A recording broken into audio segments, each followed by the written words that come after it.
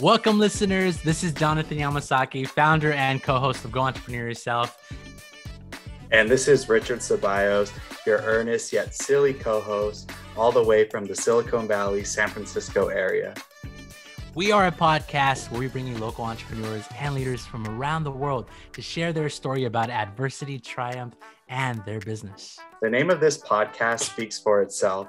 We empower you with digestible, inspiring, and valuable content on starting your own business. Also, we like to dissect stories of success and reveal some of the raw truths and hardships of creating and maintaining your business.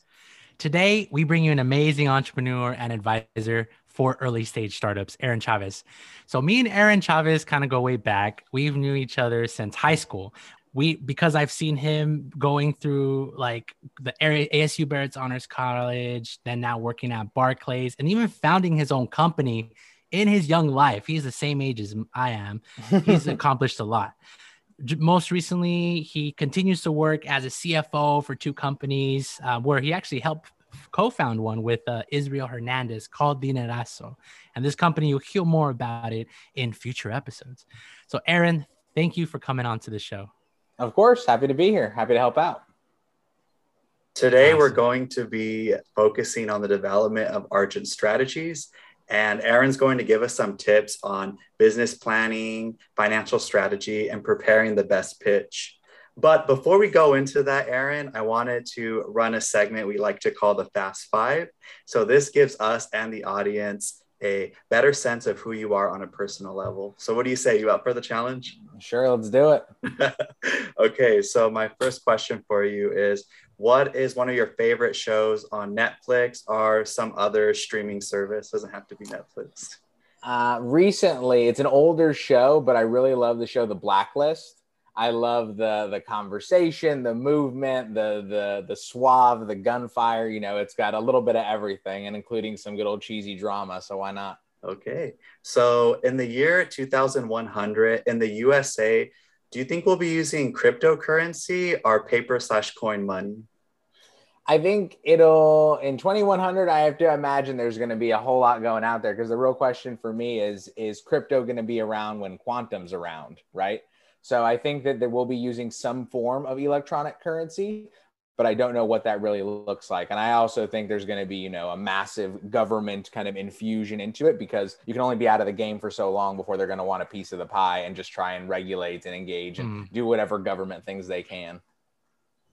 Aaron, would you mind telling us in the audience what quantum is for those who haven't heard about it, just out of curiosity? So quantum is basically the next stage of computing. So rather than binary of ones and zeros, the easiest analogy that I've heard is imagine a coin that's spinning constantly. So it's a 1 and a 0 at the same time. And you could imagine that's a lot more powerful, and you can do a lot more things in a lot more efficient ways. So there's much to be done. We're still in early days, but it's like VR 10 years ago. You don't care. And then suddenly you go, hey, that's interesting. And then all of a sudden it's a whole new world.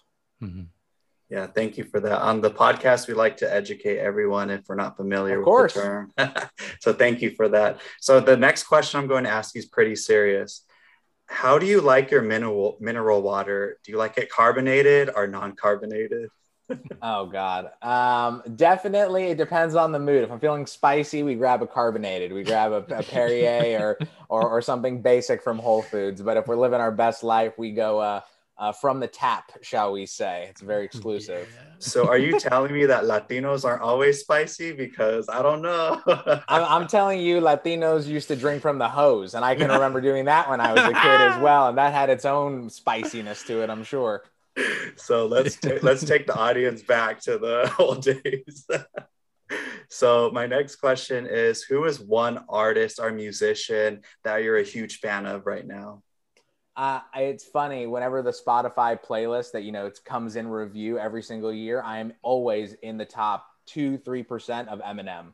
I love his music. I love the intensity. I love the passion. I've been a fan, since I can remember music. So that's one of those staples, like the people of him, J. Cole, very lyrically inclined people. I love the storytelling narrative of it all. which He's writing a aligns letter. basically. You're writing a letter right now. Dear Slim. Yeah, exactly. Love you so much. Hey, 8 Miles back on Netflix, so maybe you should check that out when you have Hey, some who doesn't time. love Rabbit? Why not? Why not? That's a classic. So my last question is, what is one skill you've tried to learn, but you're not so good at? Oh God. It's one of those things. It's do what you know, right? So for me, it's always been a lot of that. But you know what? I am not a good cook. I am a passable cook, meaning you won't regret eating it, but you will wish that we probably grabbed a bite out. I think that's probably the fairest way to say that. So what's a go-to meal then that you'll usually cook that's easy and safe for your cooking skills? I love TikTok, and there was a great video that popped up and I felt attacked by it, which was great. It was, if a guy says he cooks, he means chicken and rice. Just so you know. Oh my gosh. And I'm like eating a bowl of it. It's got like soy sauce on it. So I'm like, nah, I'm good. I'm good. Oh, that's hilarious. Well, thank you. It's a staple. Of course. Yes, it is. It is. And like, even my partner does that sometimes. So I'm just like, yes, she knows what's up. Yeah. It's got the hookup, man. Easy. Yeah. Awesome. Well, thank you, Aaron. That was the Fast Five, everybody. We're going to move on now to Argent Strategies. So, Aaron, walk us through what inspired you to start your own business. So for me, my background's in investment banking, and kind of before that, I was a student at Arizona State. So I went to school at Arizona State. I studied finance. I ended up getting, applying to investment banks, got an internship when I was a sophomore, converted that and moved the way forward and landed in New York City, right? So I was doing business. I was learning a ton. I was doing finance. I was networking a lot, with a lot of people, just kind of getting in the flow of it. And as much as I liked that job, it felt like I was doing a very lot for a very small portion of the population. And it felt like there was so much more that I could do. Not in the sense of, just the millennial, I want to have an impact, but very much no. I want to just do more work. I want to feel more inspired by my work. So for me, it was, what can I do? Who can I serve? What interests me? And how do I kind of bring that into one? So I've built a company around what I wanted to do anyway. It just happens to, pay taxes and be an LLC and do its own thing. Yeah. What was it that you wanted to do more of? I wanted to build more and, I guess process less. So it was one of those, I love whether it's building people through mentorship, whether it's building companies through ideation, whether it's, supporting entrepreneurs through investment, whatever it kind of might be. I love growth. I think it's one of, the wonderful things that humans can do is go out in the world and go, I wonder if, and, action that. And how beautiful is that we get to do that. So for me, the ability to do more of it and engage more and be a more, in dialogue with what's happening versus just, watching it happen was a huge interest for me. And for me, it was then a question of, okay, where's my lane? What am I going to do? And how am I going to provide value? Be a giver, not a taker, right? Which is kind of the key to, I think, what I've done with all this business, but it really was the goal in the beginning. And it turned out to be, the key in the end, which is a nice little parallel. Going about working in Argent Strategies, consulting, helping people build their business. How did you go about finding these people when you started off? Like, what comes to mind is like, who's this young cat coming from, West Coast who's never started his own business? Now he wants to give me advice. How did you convince some like business owners, hey, I got some of the key things to really help you start this company? Absolutely. It's one of those. And it's funny. I was referred somebody the other day, and I had a call yesterday to speak to somebody who wanted to get into the consulting space himself. And he was like, how do I do it? So, this is part 2. And really, I think it's a few things. One is you just got to show up. That's half the battle. When I moved from New York to Miami, the only 2 people that I knew were my business partner at the time and his fiance. Everybody else, everywhere, every street, every community was a stranger. I knew Miami was growing. I knew things were happening, but it was, ground zero. So for me, I started by, okay, well, step 1 is show up. So I'm going to start doing that in the easiest way that I know how. I'm going to Google networking events near me. And there was one literally across from my apartment. So I just showed up. Nice. Said, hey, was awkward for a bit. And eventually you get a drink in you, or you bump into somebody, or you have a chat. and a dialogue emerges, and you do that 100 times and you see who's there, and suddenly you start seeing the same faces, and suddenly you start being a little bit of a part of the community versus just someone showing up to it. For me, in terms of the actual getting of the clients and the movement, it's funny. There are plenty of people that, you know, look at your age or look at your height or look at your weight or look at anything else and judge you. But an idea is bulletproof, right? And the wonderful thing is, when you're at these networking events, when you're talking to people, when you're setting up follow-up calls, the ability to provide value and the ability to provide an idea where someone goes, wow, I never thought about it like that for my business, and actually give them something that's worth its weight in all the experience, all the credentials, all the effort before in the world. But it's about how often you do it, what you do, and how you kind of kick it off in the beginning to show people that, you know, what you have is worthwhile. Right. And I think you touched on something really amazing where people don't notice, and it's part of networking too, is like sometimes people get intimidated to talk to CEOs or like big people that are executives from companies or startups. And sometimes people tell themselves no before they even go and attempt to talk to them. And how they tell themselves no is like, well, what do I have to offer? What value do I give? Well, the value that you have to offer is your idea. Right, they're getting a fresh right between your ears, as our mentor Gary Trujillo would say. Don't say no for them. Let them say no, and then convince them otherwise. Right. So for me, it's just very much that giving. It's funny how much you keep pushing out the door, how much starts crawling in the window. Right. But a lot of people, you know, don't see it that way, and I think that, you know, that simple act can just, I mean, I've proven that it's changed everything, right? It took me from one world into a completely other.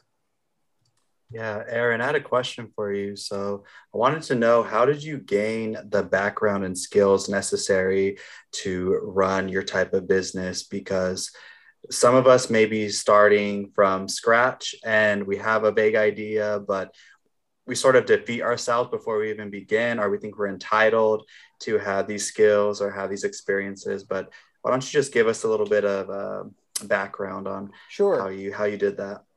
There's an old saying that I like that just says, do what you know, right? But the thing that they don't finish the sentence with is, but what you know can change, right? So as long as you know it, you can do it. You don't need the degree, the certification, the qualification, the case studies. You don't need anything as long as you actually know that it's true. So for me, it was one of those, I knew I was in finance. I knew I was in banking. I knew I was advising companies on how to raise money, how to talk to investors, how to think about financial projections, how to create a story, a positioning story. You know, where do you fit and what's your value and what's your, you know, wealth in the marketplace and your ability to kind of gain that momentum. So I knew I had, you know, the fundamentals. I could pitch, I could explain, I could coach, I could think. But then once I finished, you know, the 60-hour work week or 70-hour work week or whatever, you know, it might have been that week, it was time to read.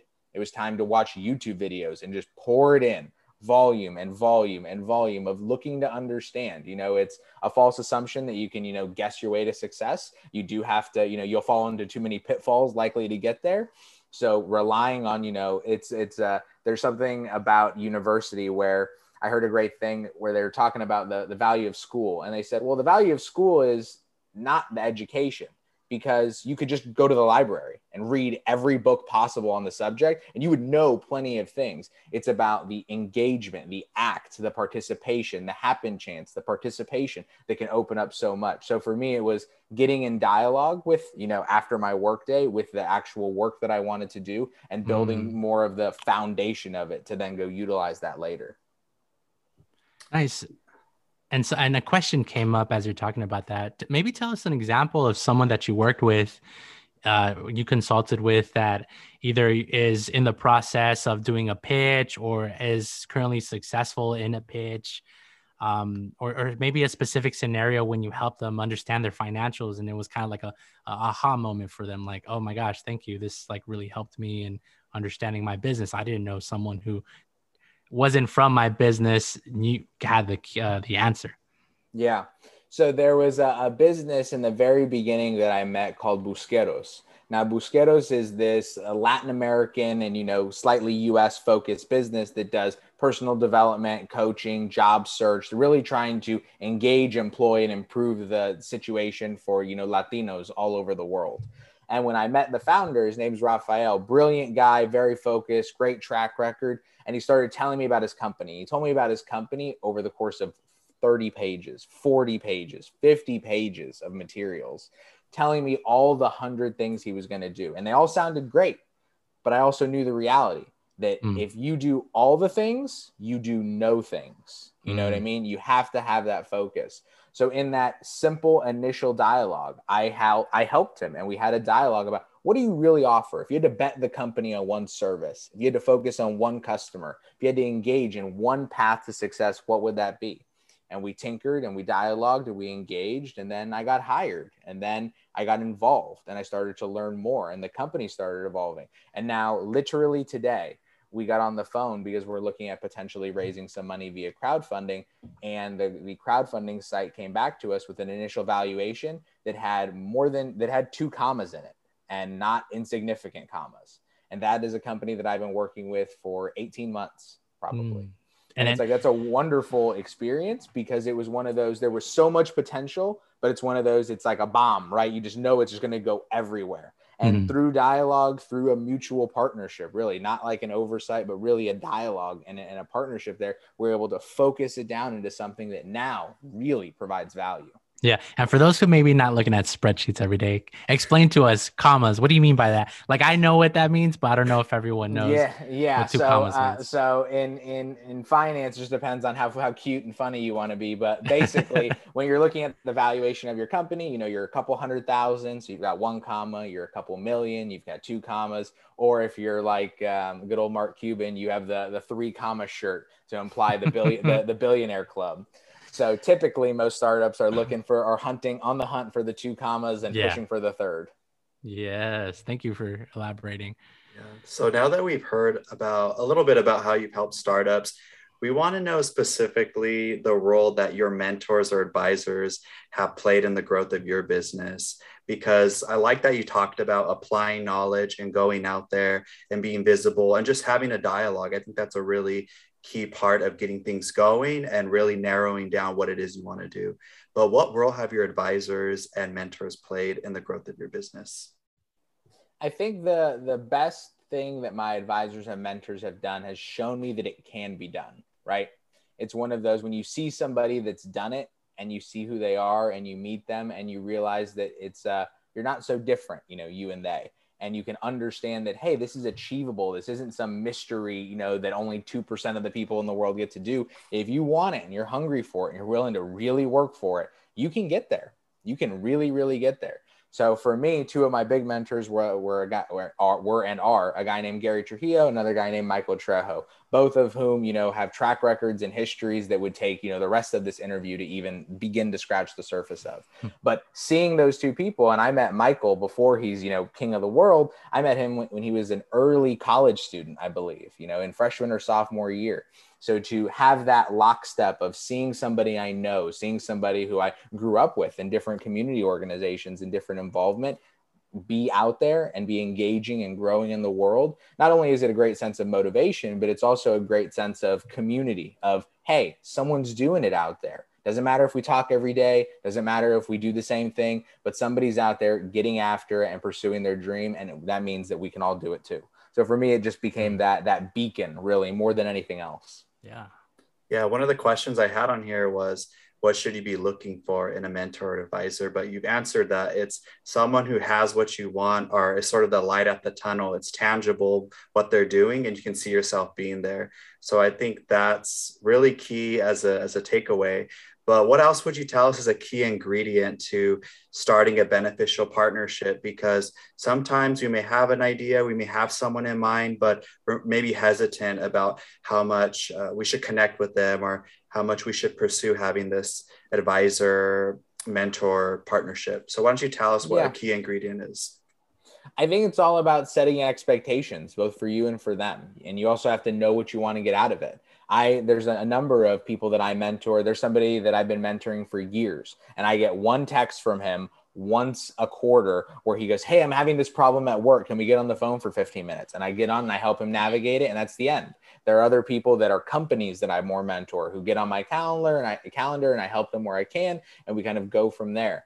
I think the big things that I think of when I think of mentorship are, one, access, because you want a mentor that actually wants to engage with you, not somebody that is just so far removed that you can't even have a real dialogue. You want to have frankness, because you want to have somebody that you can really tell them like, hey, this is really tough, or this is really amazing. You don't want friends and mentors that you can only go to with bad news. You want people that you can go to with good news that will cheer you on as well, right? Mm-hmm. So it's about finding a genuine, someone who's really carrying your flag.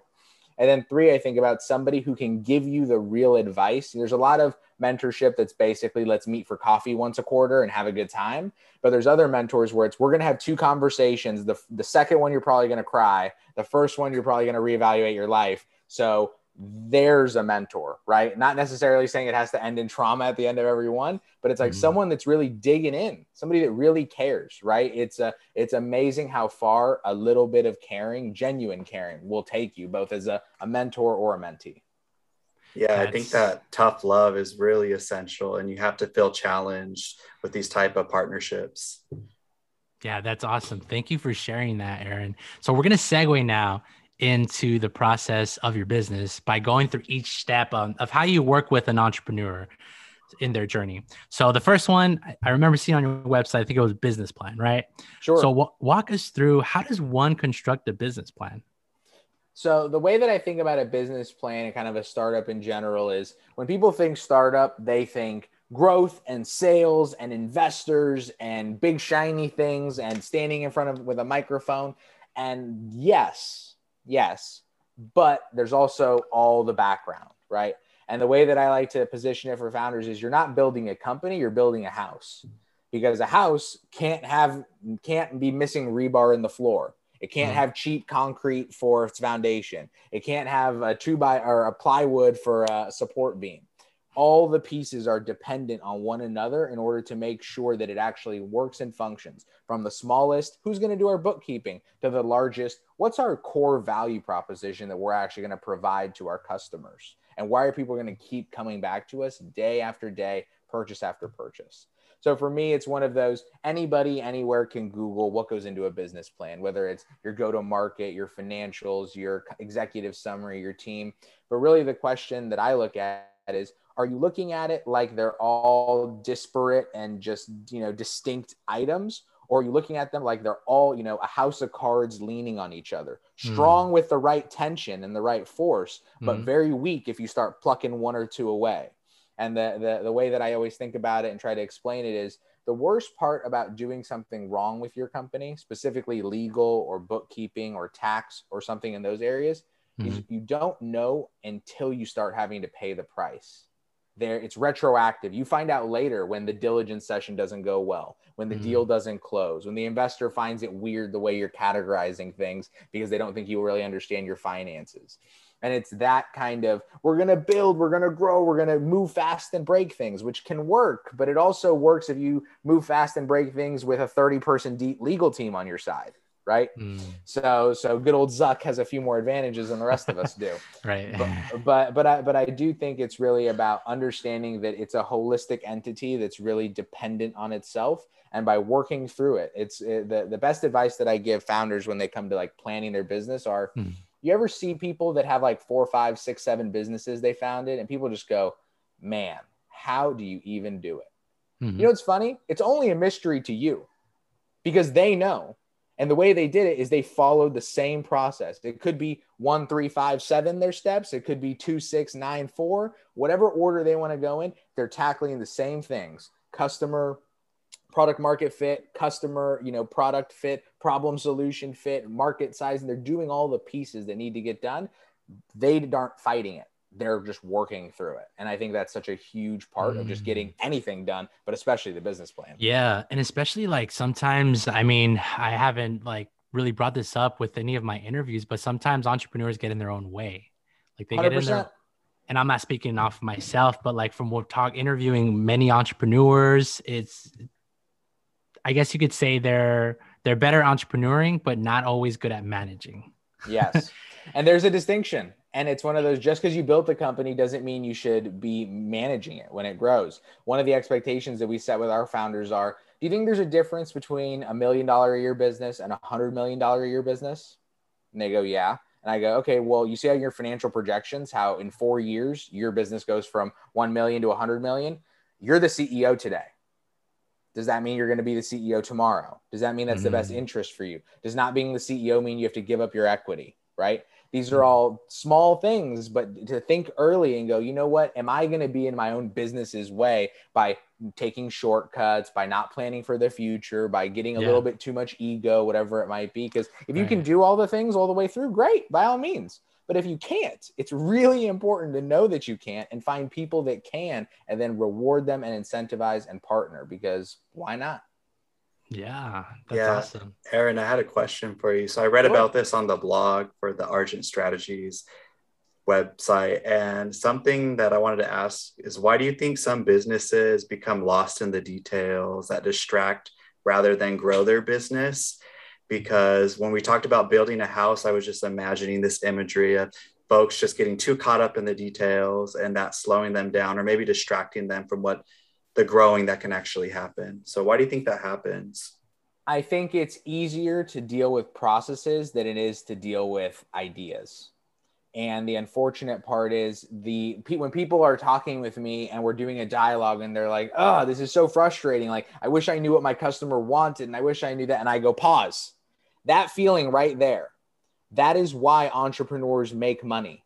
That is the actual value that you're providing, is doing the migraine work to get through to go, this will work. I know this. So it's like, just by doing that, that's really difficult because it's vague. It involves conversations and writing and thinking and music and crying in the shower, whatever it is that gets you through it. You know what I mean? But it's one of those, that's that effort. It's much easier to go, I'm going to interview 30 accountants and I'm going to work on my bookkeeping and I'm going to get my whole branding and marketing set up before I even know what my actual solution is going to look like.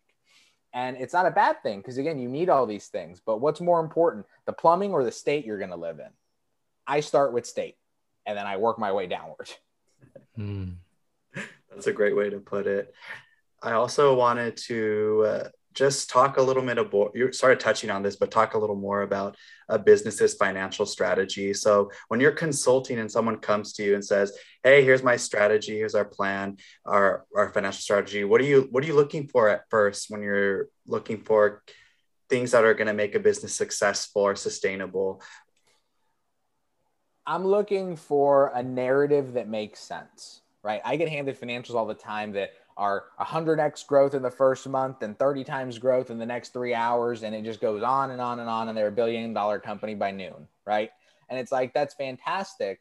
But unless you have the details, the plan, the industry research, the sequencing of your marketing, the launch of your products, the growth of your sales, the managing of your taxes, and the list goes on until all three of us are asleep, unless you've, taken the time to really think about those areas, even the way I describe it is there's 3 levels of everything. There's the topic sentence, there's the chunk that you normally want to tell people, and then there's all the footnotes, right? So it's one of those, when you're doing your model, you need to be in number 2. Number 3 comes from you learning, from seeing the historicals, from progressing in your business and seeing what's going on.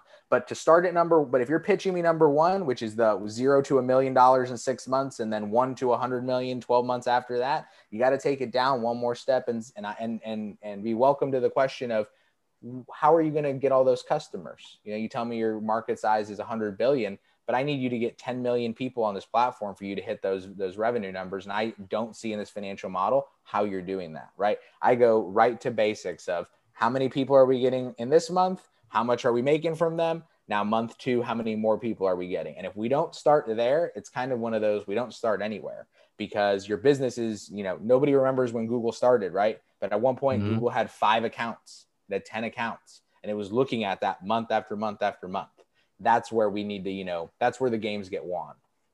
Yeah. And what do you mean by they had 10 accounts, 5 accounts? So on Gmail, right, as an example, right? Gmail obviously was incubated within Google itself, but any startup, you never remember the beginning, but that doesn't mean they weren't working in the beginning, right? All those founders were grinding every single day going, how do we get more users, more activity, more engagement, more searches on the site, better data analysis, all of those things. They're just screaming down the highway for it.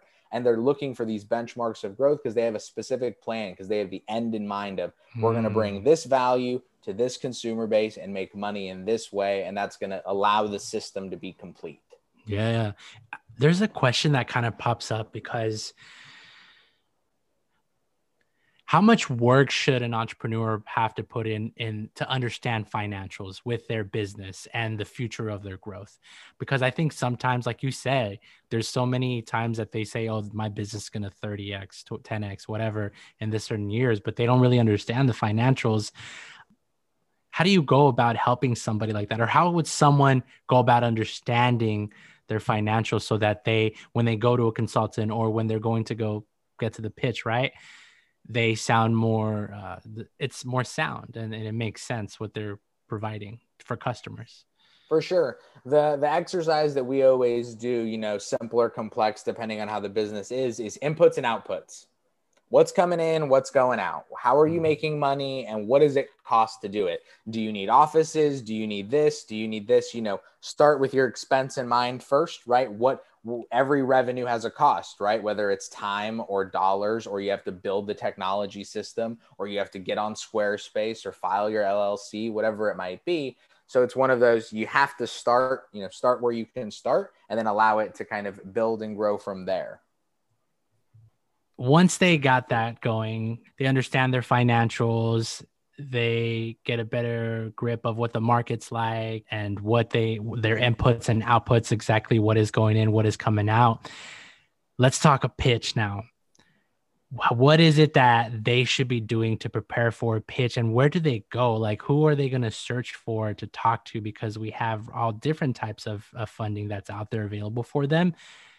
Sure. So where you can go is to Google. That's kind of the wonderful thing. The world of startups and investments and angels. I again, today is the day of coincidence. I got today emailed a list of over 300 angels in a Google Doc that's available publicly for the world to have, right? And I can probably send that to you. That'd be great. But it's one of those things where there's no, being ignorant today in any matter effectively is by choice, right? Because libraries are free and books are there. So it's one of those.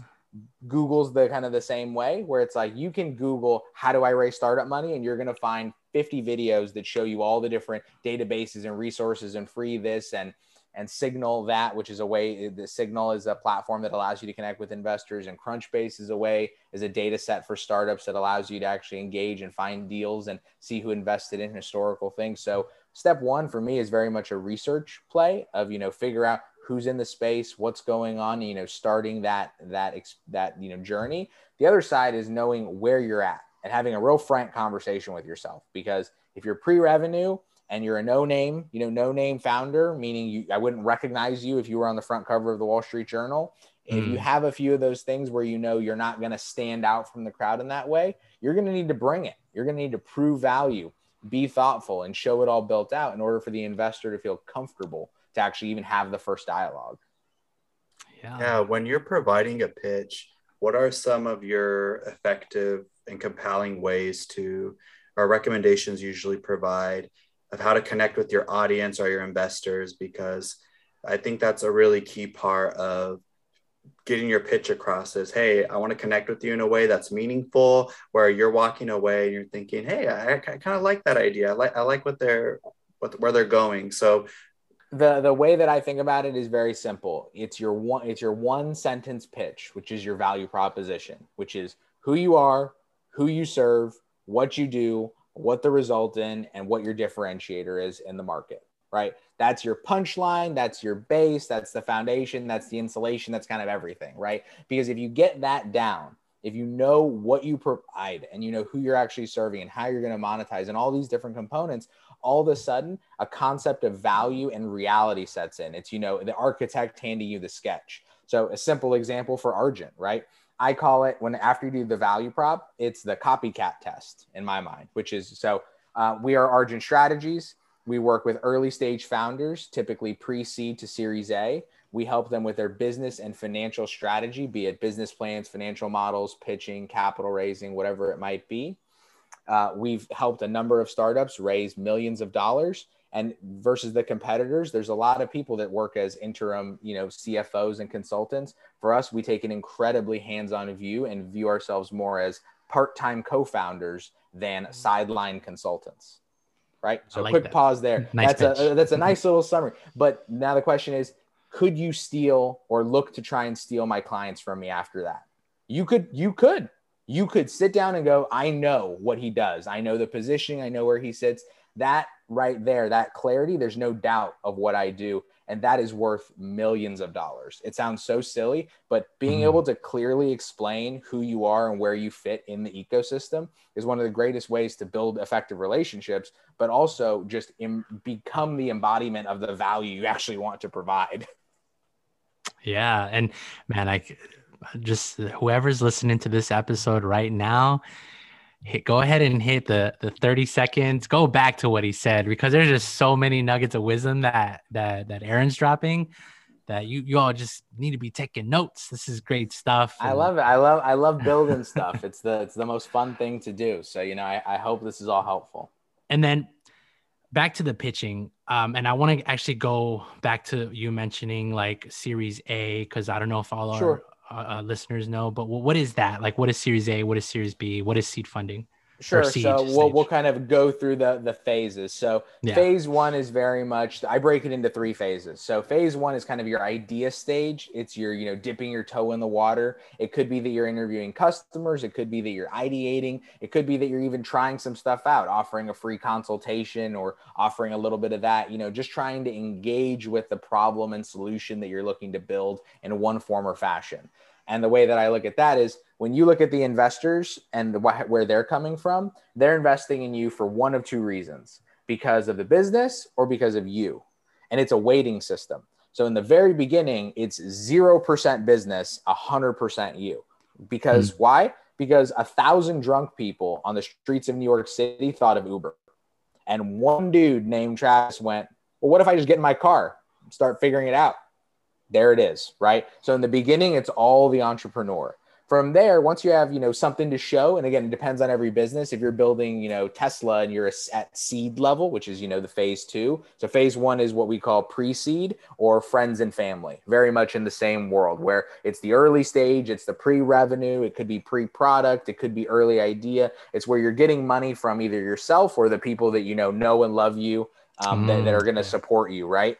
Or you can convince somebody that, you're amazing and that you're deserving of it. Seed area is kind of the middle ground. That's where things start to get a little interesting. That's when you've got a product. You may have some customers, or you may have a design. You may have a patent. You may have something to show that things are moving in the right direction. There, it's kind of a 50-50, where it's like, now it's a question not of, are you amazing and do I believe in you and love you and whatnot, but it's, okay, the product seems to kind of be there. I could see that growing and scaling, but are you the right person to actually execute on this? If you're building an energy company, are you an energy person? Do I really trust that you're the right person, CEO, CFO, head of design, whatever it might be, that's actually going to see this thing through if I'm going to put 50,000, 100,000, 500,000 in you?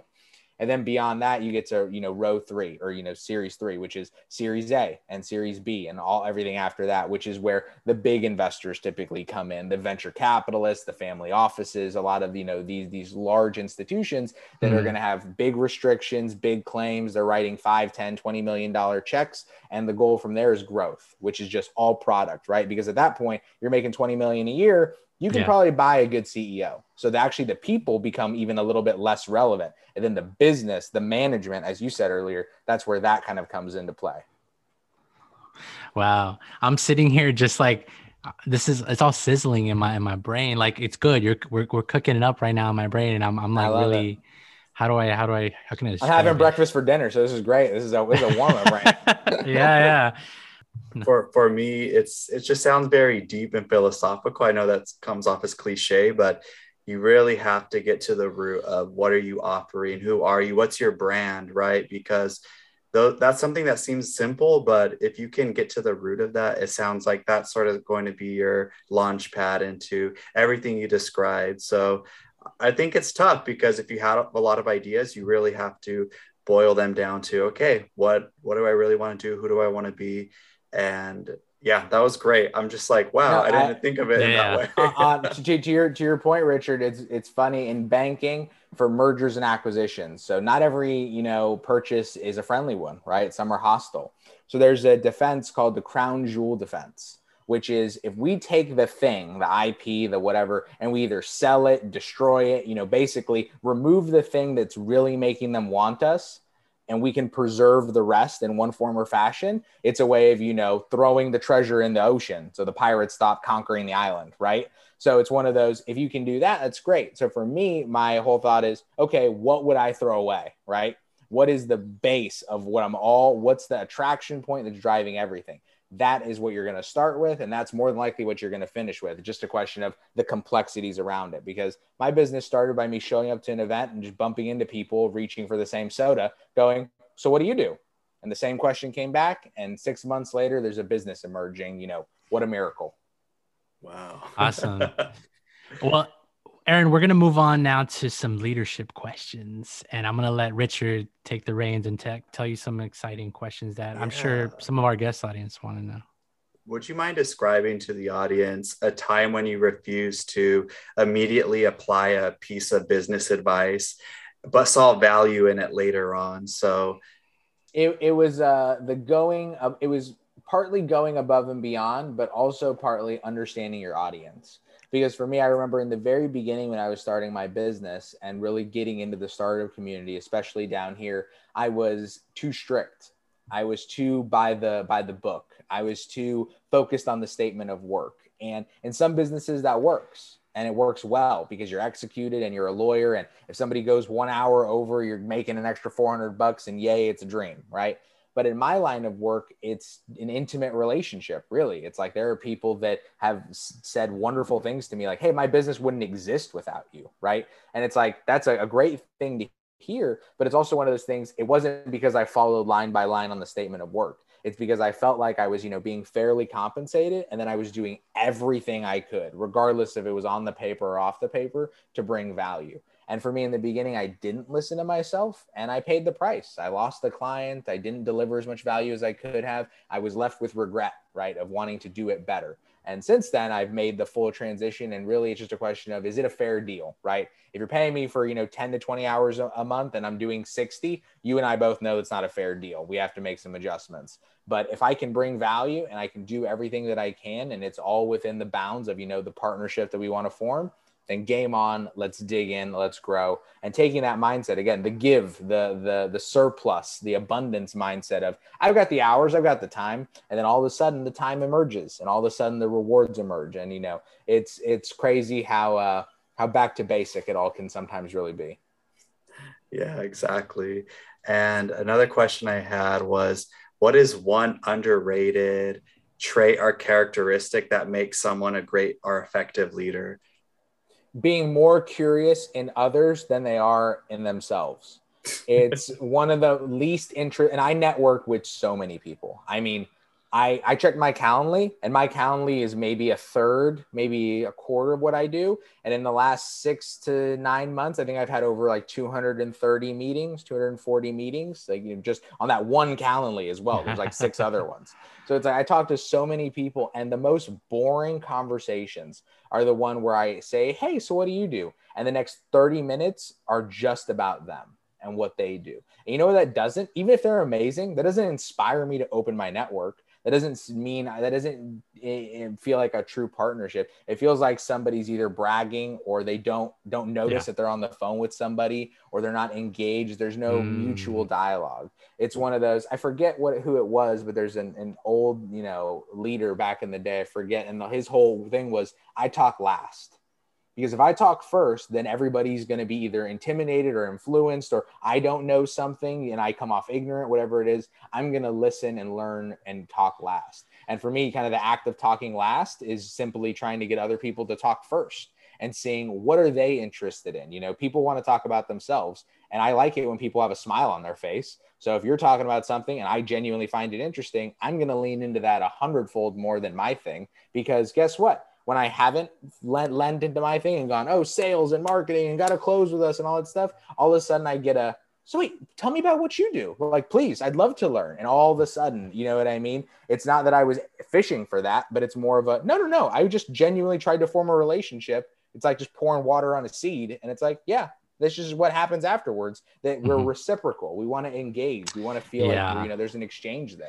And I think I like what you said there. And I want to actually even add to what you were saying with a question. What do you think?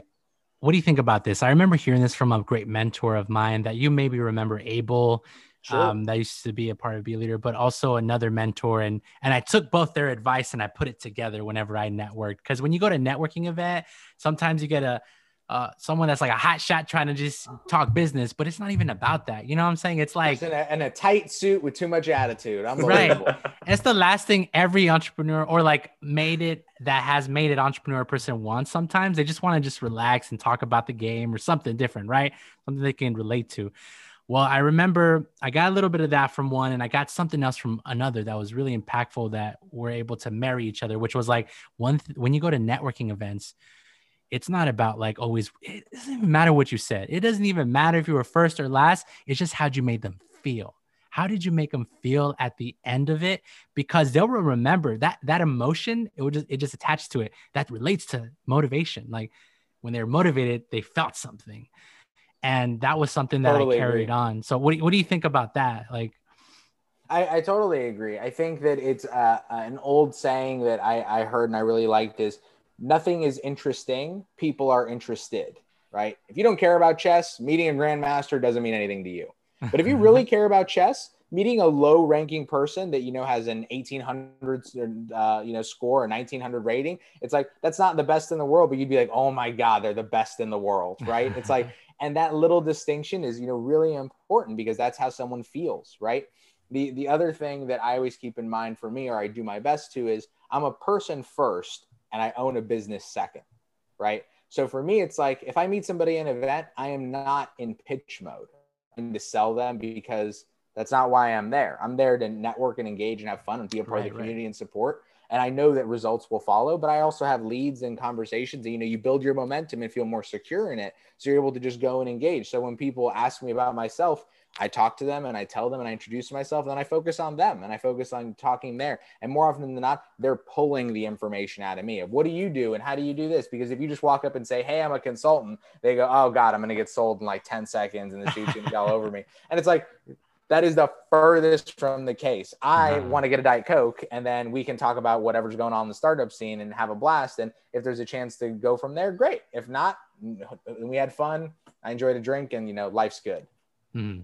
Yeah. So to all our listeners, you are a person first. You are not your business. You are not that particular identity. I think it's important to keep that in mind because, yeah, you can say you're a consultant, but what's the context? Who are you? How did you get to that point? I think that's what people are going to be more interested in rather than, oh, I'm always on, I'm always giving my pitch. So I'm Richard, business is me. I'm the business. What are you talking about? No, I'm just kidding. But yeah, some people can be like that. It's funny and it's a joke. But when we're talking to founders, one of the, you know, cautionary tales that I give is there's, you know, two extremes in the world of founders. There's the founders that are like, I'm building this startup. It looks like this. It does this, and I'm doing and I will not change a thing. And we've all talked to them, right? And they don't need anything but a hard head and, you know, some Red Bull, and they're going to just do their thing rightly or wrongly. There's the other founder though, that's the pure, you know, greed is good guy, right? Who's just whatever I can sell, I'm going to pivot. I'll go from selling shoes one day to flip-flops the next, to lamps, to SaaS, and they just go all over. They've got no focus. Nobody knows what to make of them. And they become vague people in the community. And that becomes, you know, a little bit, I don't really know what they do. And there are people that I know that, you know, fall in that category and it's an unknown little energy. I try to advocate for really the founder in the middle, which is I know where I want to be, but I'm willing to compromise and understand that I might not be right about how I'm going to get there. I'm going to just try and get there as best and safely and fun and fueled and all that good stuff that I can, and let the rest, you know, go as it goes. That's a great piece of advice, Aaron. And I wanted to just give one more segment. We're going to do one more for the podcast. I like to call it nuggets of knowledge. We already have a few of them from today's conversation, but let's just complete that pack of nuggets. So what piece of advice would you give to some college graduates or a young aspiring entrepreneur? I forget the woman that said it. She's one of the co-founders of Southwest, I believe. And it's, quote, We have a strategic plan. It's called doing things. And I love that. I love that because a startup is action. If it's nothing else, it's action. It's getting out there, making the call, making the connection, closing the deal, doing the research, whatever it might be. So for college students, it's one of those, you have a wonderfully valid identity to go and engage anybody in the world. And if you're, at any school that can, take a break here and there, you have the resources and time to do so. So determining if entrepreneurship's for you, trying out a business, shadowing somebody, interviewing a lawyer that works with startups all the time and seeing if they can introduce you. It's one of those, I've met so many people that, and this conversation has really happened of like, oh, I want to meet that person. They go, well, what are you going to ask them? And I go, I don't know. I haven't met them yet. And they go, I don't really know about if I'm going to introduce you then. And I'm like, how do you imagine this world works, that I'm going to predict the future, right? And then have this dialogue. It's like by being open and just engaging in that, all of a sudden you can do so much more. Yeah. And I think most of the time you just need a good template. You don't need to know everything that you're going to put in that template.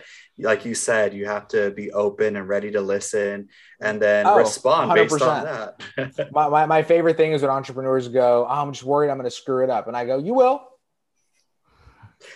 There you go. Now you don't have to worry. Now you don't have to worry. You absolutely will. So what's next? What's our next plan? And it just, breaks it a bit. Thank you for this advisor or this counselor for entrepreneurs for coming today. Of course. Really, honestly, Aaron, thank you for coming. All the stuff you said was amazing. Last thing I just want to say is to tell our listeners how they can reach out to you if they're needing support. Maybe if they want to get, if there's someone that's aspiring, trying to be an entrepreneur, how they can reach out to you, get some tips, or maybe a business that's wanting to take it to the next level. How can they reach out to you? Sure. So you can feel free to reach us online. Our website's pretty easy, argentstrategies.com. My email's Aaron@argent, ARGENT, strategies.com. We're on Instagram, LinkedIn, TikTok. We're a little bit of everywhere and, do what we can to make ourselves available. So reach out, engage, ask questions. If I can help, then I will. Thank you so much for that, Aaron. And for those tuning in, make sure to follow and subscribe to us on all streaming platforms, including our socials at Go Entrepreneur Yourself.